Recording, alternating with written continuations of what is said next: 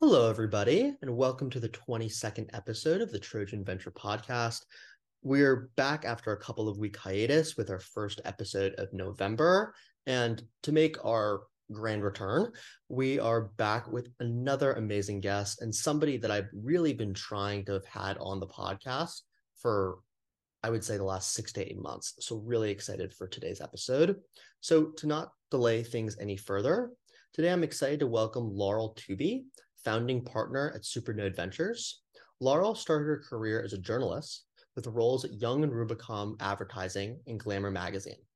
During her time at Glamour Magazine in the late 1990s, Laurel founded Media Bistro, a first-of-its-kind interactive community for professionals in the journalism, media, and communications industries. After running the business for 14 years, Laurel sold Media Bistro, using this tremendous success to jump into angel investing. After angel investing for 5 years under the Flatiron Investors mantle, Laurel founded Supernode Ventures, a sector-agnostic pre-seed and seed stage venture fund based in New York City. Laurel raised Supernode's first fund in 2017, ultimately deploying this capital into companies like Braze, Subject, and Walnut. Laurel is a graduate of Smith College and really so excited that she was able to take the time to come on the show today. So let's get her on the call. Hi, Laurel. Thanks for coming on the show. Hey, Eric. It's so great to be here. Yeah, thank you. Thank you again. Really honored to have you on and have so much to discuss with you today, given how many different paths you found yourself down over the course of your career. And as I had mentioned to the audience before you came on, you started out as a journalist, turned into an entrepreneur, and now you're a venture investor. And one of the big transitions you made was between journalism and entrepreneurship in founding Media Bistro, which turned out to be a great success. So what motivated you to start Media Bistro in the first place? Well, I was lonely and single, and there's nothing like having your own problem to solve to start a company. Many founders start companies around a problem that they're trying to solve for themselves or for a customer that they know very well needs a solution to this problem. And so my problem was I was single. And the solution at the time, this was pre-internet now, so I started a cocktail party to meet men. And that cocktail party became the crux of a massive community of people that I took online a few years later. So it started offline, but I sensed an opportunity once the parties were going strong and people were really digging them. And I sensed an opportunity and I realized these are customers. These aren't just people that I'm bringing together for fun. These people want something from me that I can deliver them, that I uniquely can provide them. And so how do I turn them into customers? So a few of the things that happened at the parties were, people had fun, people dated, but a lot of people came to the parties to meet work colleagues and friends, and friendships formed. So it was a community, a real strong community that was being created every single month. And the cohort was people within, media, people who were similar. It was easy for me to reach that group because they all, came to this party. They were all friendly. They all talked to each other. And so I think that's a really good lesson for founders to take away, is that it can take some time, especially. And the second thing I will say is that this was a marketplace too. So it's a community, it was a marketplace. And what the way I monetized it was by creating a job board for people to go and post jobs and also search jobs. And that was how I first monetized it. So I'll pause there because I've done a lot of talking and see if you had questions around any of that. Yeah, so I want to go back to the community aspect, which is obviously was so integral to what you ended up creating. I think for people or founders that want to create marketplaces, it seems a lot easier said than done, specifically because a marketplace is only as valuable as the people that are on it. And so when you were really trying to cultivate this community, how did you decide which people would be best to invite to these parties and which people would interact us with each other? Yeah, so this is one of the absolute critical things to remember about any type of community, any type of marketplace that you're creating. For those of you founders out there who are creating any of these things, is you have to have a very high bar and you have to curate, even though it's painful to curate in the beginning because you have nobody. And so you really have to believe in yourself and believe that this is actually going to be something, right? And so I truly, in my heart of hearts, wanted this to be the most powerful, impressive community of high-level, hotshot journalists and media professionals out there, right? So I wanted to create a high bar from the very beginning. I felt that I was one of those journalists, and I only wanted to associate with that level of journalist. So when it came to the parties, I actually was very exclusive. I said, don't bring anybody to the party. Only ask me if you can bring somebody. So don't bring a guest, which was very unusual back then because, and you know, it's pretty unusual now. If people host a party, they're like, oh yeah, bring friends, you know, bring anybody. And it was the opposite. I did everything I could to make to create an air of exclusivity so that people felt like, ooh, I got invited. Ooh, I don't know if Laurel will let you in. Let me ask Laurel to see if she'll let you come to the parties.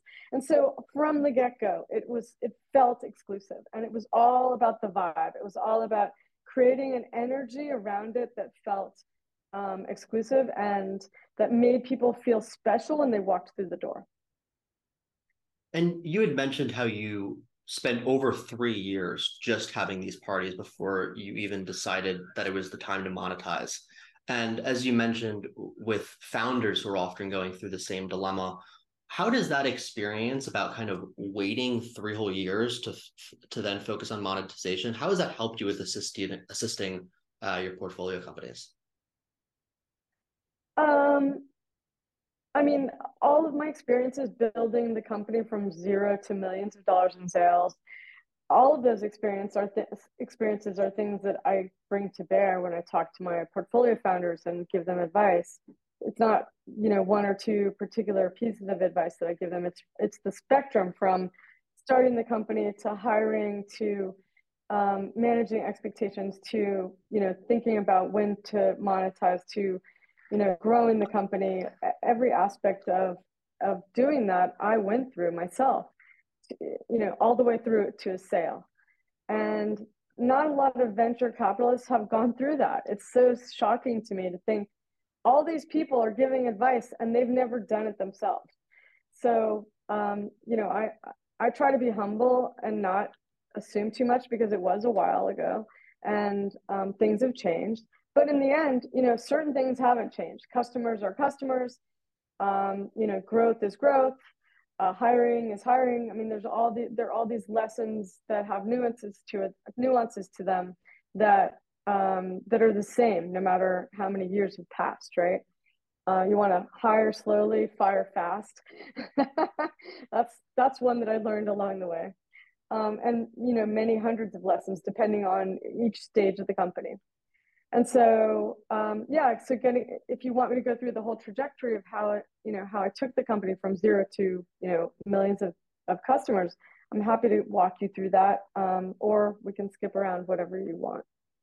Yeah, well, obviously, I think people would love to hear more about the Media Bistro story, but I wanted to actually transition more to your investing experience. And I think that whenever people kind of get the bug for venture capital and entrepreneurship, people think, how do I start angel investing? And I think it's a lot harder than people advertise it to be. So when you first started angel investing, what were some of the initial challenges you faced? Well, I didn't want to be an angel. I wanted to be a devil investor. I wanted to be a venture capitalist from the very beginning. And I felt that angel investing was my only path because I knocked on the doors of all the VCs. I was a woman over 40, okay? Even though I'd had an exit, a big exit, life-changing money, I had done everything there was to do, you know, from starting a company to exiting. Didn't matter. No VC took me seriously. They all said things like, oh, let's get to know each other. What have you done? What have you invested in? And I hadn't invested in anything yet. I had to be honest. And so I realized that I was never going to get in through the front door. I was going to have to create a venture firm by faking it till I made it, right? So that meant pretending that I was a VC, but really I was. So I took a portfolio construction approach, which is what you all should do. Even if you have no money at all, you can do this. It's so easy. Go on AngelList, go on, I think it's Republic, go on a bunch of these sites where you can put small checks in, create a portfolio of 25 companies, right? That is your fantasy portfolio that if you had, $10 million, you would have bought these same companies, right? And you can put small checks in. You can put $1,000 check in through some of these platforms into some really interesting, cool companies that are raising. And so that's kind of what I did. I decided I wanted a portfolio of a minimum 25 companies, and I was going to allot 500,000 of my net worth, my personal net worth, into doing this. But I was going to fake it and pretend I was a VC. And how did I do that? I don't think I even had a website. Yeah, maybe I had a website. I had a website on Wix.com called flatironinvestors.com. So I bought a URL. I didn't even incorporate this thing. I didn't bother incorporating it. I just put up a website and said I was a VC, And then I got a lot of help from some students. I put up job ads in the different colleges, and I spread the word that I was investing. And I got help from people in the community, and I started going to events. I made business cards. I wore my suit. I wore my whatever, and I went to events and started passing out my cards and meeting founders, meeting VCs, and telling my story and basically saying like, "Hey, I'm here. I'm here to stay, and I have a lot to offer any founder." Basically, you have to figure out what is your unique selling proposition, right? If you want to be successful as a venture investor or even an angel investor, if you want to take it really seriously, if you're not just building a portfolio to show that you can do it, but if you want to be taken seriously, you need to basically decide, what do you have to offer, right? And if you're just out of school, I would argue, no offense to any of you guys and any of you folks in school, I would argue it would be better to take some time and get some experience working at a startup, starting your own startup. But I think it's more important to work at a startup really and see somebody as they're struggling with the day-to-day routine and the day-to-day challenges and the fears and all that. And so do your best to try to maybe get a chief of staff job or a business development job or something where you are rolling up your sleeves and getting to the nitty gritty. That is the absolute best experience you could ever have to become an angel investor. Because then later you can say, this is what I bring to the table. I have experience having helped run a company. I have experience, selling for a company or whatever it is that you did for that company. And so that would be my advice. And if you don't want to do that, that's fine. Then go and just put some money into 25 companies and start offering your help to those founders because they need help. They need hands on deck. So, if time is all you can offer as your unique selling proposition, well, then give them time, but give something. Don't just put money in. You have to put energy, put your passion, put your network, put your knowledge into these companies to help them. And that's the most important thing as an angel. And one of the biggest things as an angel is identifying good founders. And so for you, what are the main characteristics you look at when identifying if a founder is going to be successful, not only in managing their team, but also growing the company? There are a lot of things that I look at. Some of it is very, very qualitative and not quantitative. A lot of VCs call, their special spidey skills pattern recognition. As a woman, I call it, like a sense about, a sixth sense about, what's going to make for success. But I've been fooled before. I will admit that. So I have a list of like 40 questions. Some of them are qualitative, some of them are quantitative, that I ask my founders. And the key is to get to know people, right? In an informal as possible setting, not over Zoom. That is not the best way to do it. It's much better to go out for a beer, meet them, go to an event that they're hosting or that you both are attending, ask the person out for coffee, do this multiple times to get to know them. And then to also do a little bit of research around them, who's worked with them, who knows them, find out, look on LinkedIn to see who you're connected to or who your second or third degree is connected to, so you can do a little bit of research and reconnaissance without asking them for an intro. Go to people who he or she didn't give you the names of and ask them their opinion about that person. I saved a lot of heartache when I did that on LinkedIn for one investment. I was really close to investing in this guy. I'm not going to name names or what his company did, but he was a great salesman. He was just like hard, pitching. He had all the right pedigree, went to Harvard, blah, blah, blah. He had a great idea. And then I decided, I was about to put the check in, 25K, and it's not an insignificant amount of money. It's like, serious coin. And then I said, you know what, let me just do one last gut check. Let me reach out to some people on LinkedIn. And the first person I reach out to, it's an old boyfriend. And I write him and I'm like, hi, Andrew, who hasn't heard from me in 25 years. Just wondering how you know this dude, blah, blah, blah. And he said, call me now. So I called him on the phone and he said, hey, thanks for reconnecting. By the way, this guy owes everyone money. He's like a total thief. Do not invest. You will lose your money. And so I didn't. So I saved myself money. So it's just like, you have to do your homework, right? You can't be lazy. Just because someone is salesy and seems to have all the right mojo and they have, all the right credentials does not mean that they aren't freaking criminals. So there was one guy I did invest in, and he fooled everybody through his Series A. It turns out he was nuts. So in those cases, you can't always predict, what's going to happen. But a lot of my founders have been terrific, and I would back them again, even though some of them have failed in their companies. And they did work their butts off, and they tried really hard, and they did all the right things. And sometimes the market just doesn't reward you. And one of the areas that you've been extremely vocal about is trying to get more investment dollars into women's health in general. And so for you, in your opinion, what would you say, what areas of the women's health sector do you believe to have the greatest market potential?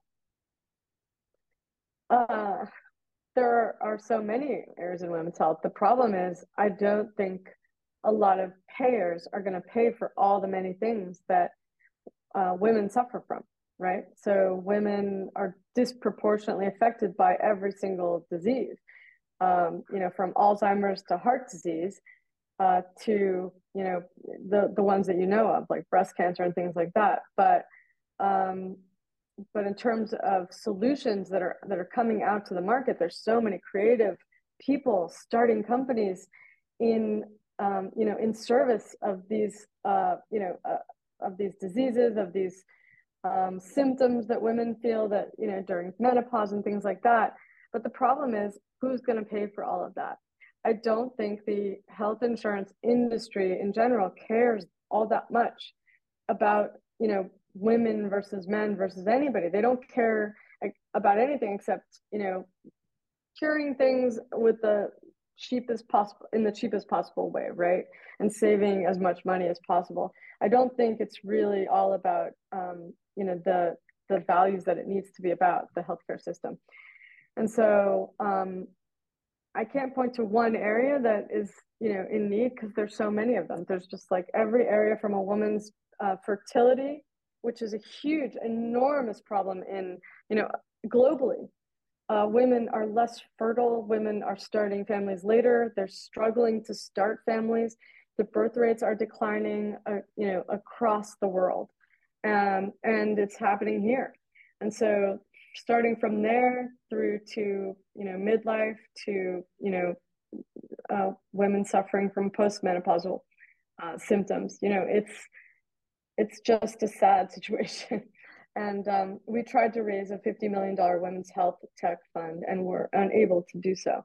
I know it's really hard to do that right now, to raise any fund, but it was shocking to me how little interest there was in women's health, and how LPs said they thought it was a niche. And I'm thinking, we're 50 some percent of the population. How are we a niche? But I do understand that we can't afford to pay for all of these wonderful technologies that are coming out individually. It needs to be a group effort, and that's not been happening. Yeah, I can definitely resonate with that point. I mean, I focused a lot on, from a previous work experience, on the obesity market, and specifically with the rollout of these kind of new innovative drug therapies. It sounds great, just like these drugs that are for women's fertility or women's menopause, but to be able for health insurers to be able to cover so much of the population is a whole separate hurdle. So really, I mean, that makes total sense there. Are there any other sectors outside of women's health? It could be fintech, it could be e-commerce, that you think are going to be really interesting investment opportunities over the next year? Oh, well, over the next year, I mean, that's too short of a horizon, honestly. I think you have to look at the huge demographic shifts that are happening and think about the long-term opportunities and start planning for right now for those, right? So I think more and more, especially now that you see all the fake information out there on social media, since the Israel-Palestine disaster, I think that solutions around cybersecurity and killing off fake accounts and fake bots, that needs to happen like immediately, because we're going to have World War III because of this kind of fake propaganda that's happening. And recently, it's been discovered. It was written about in the New York Times that Russia, China, and Iran are behind tens of thousands of bots that's spreading disinformation. So it has become a new front on the war. It is its own Cold War happening, or it could be the beginning of World War III. Either one. But the point is, we need solutions to this kind of thing right away. And so cybersecurity is a very important arena, and I'm sure AI is going to figure strongly in that, both attacking us and also helping us to prevent attacks. This is nuts what's happening. The other huge demographic shift that I would look at is the fact that there aren't as many people as there need to be in major countries, in the first world countries, and that is going to force us to use robotics and robots. And I know it seems so futuristic, but it's not. We have a problem. We don't have as many young people growing up and who are able to take jobs, and we're not allowing as many immigrants into these countries. So who's going to do the work, right? There are so many jobs that need to be done. So I would say robotics is also really exciting and interesting over the long haul. Silver tech, because guess what? That cohort, there's an enormous cohort of people like me who are not just going to disappear after age 60, darling. They are going to live and work through the 80s, and they could live till they're 100. And so what do we do about these people? How do we help them live better lives? How do we serve their needs? How do we keep them engaged and working? There have to be technologies that are built around this population that aren't always going to be as physically mobile as, they're going to need tools. And so those are three areas I would focus in on right now for the future. Well, really want to thank you again for taking the time. I know that so many students like myself are looking for people that went from entrepreneurs to investors, because it obviously seems like the venture capital landscape can be very bottlenecked, especially if you've never had experience in it before. So it was really inspiring to hear your story. So thank you very much. Yeah, I'm happy to also give advice on, how people can break in and what they can do better because I've worked with over 50 students, interns who came through our ranks and helped them get jobs. And I can tell you, what the successful ones look like. Yeah, well, that would be great, and we'll make sure to connect you with any students. We'd love to chat further with you. Thank you so much, Eric. Thank you for your time today. It was really fun talking to you. You as well. All right. Well, I hope you guys all enjoyed today's episode. I know I did. Myself, again, want to thank Laurel for taking the time. Was really excited about this one. So glad we were able to have it finally happen. And just kind of a few takeaways that I had from today's conversation. One, she really had a lot of amazing insights about the strategies she used to cultivate community, a media bistro. And I think those strategies are applicable for anybody looking to build marketplaces or community-centric platforms, even in today's age. Also, really, I thought her advice about the value of working at a startup was really thoughtful and helpful. And lastly, when asked about kind of new investment areas, her mention of cybersecurity and robotics were really interesting to me. Those are two areas I don't know a lot about, but her reasoning behind why those sectors are promising is extremely convincing. So I think those areas deserve more research into on a personal front and for anybody else who's looking for new startups to analyze. So that's it for today's episode. We'll be back in the next couple of weeks with another episode.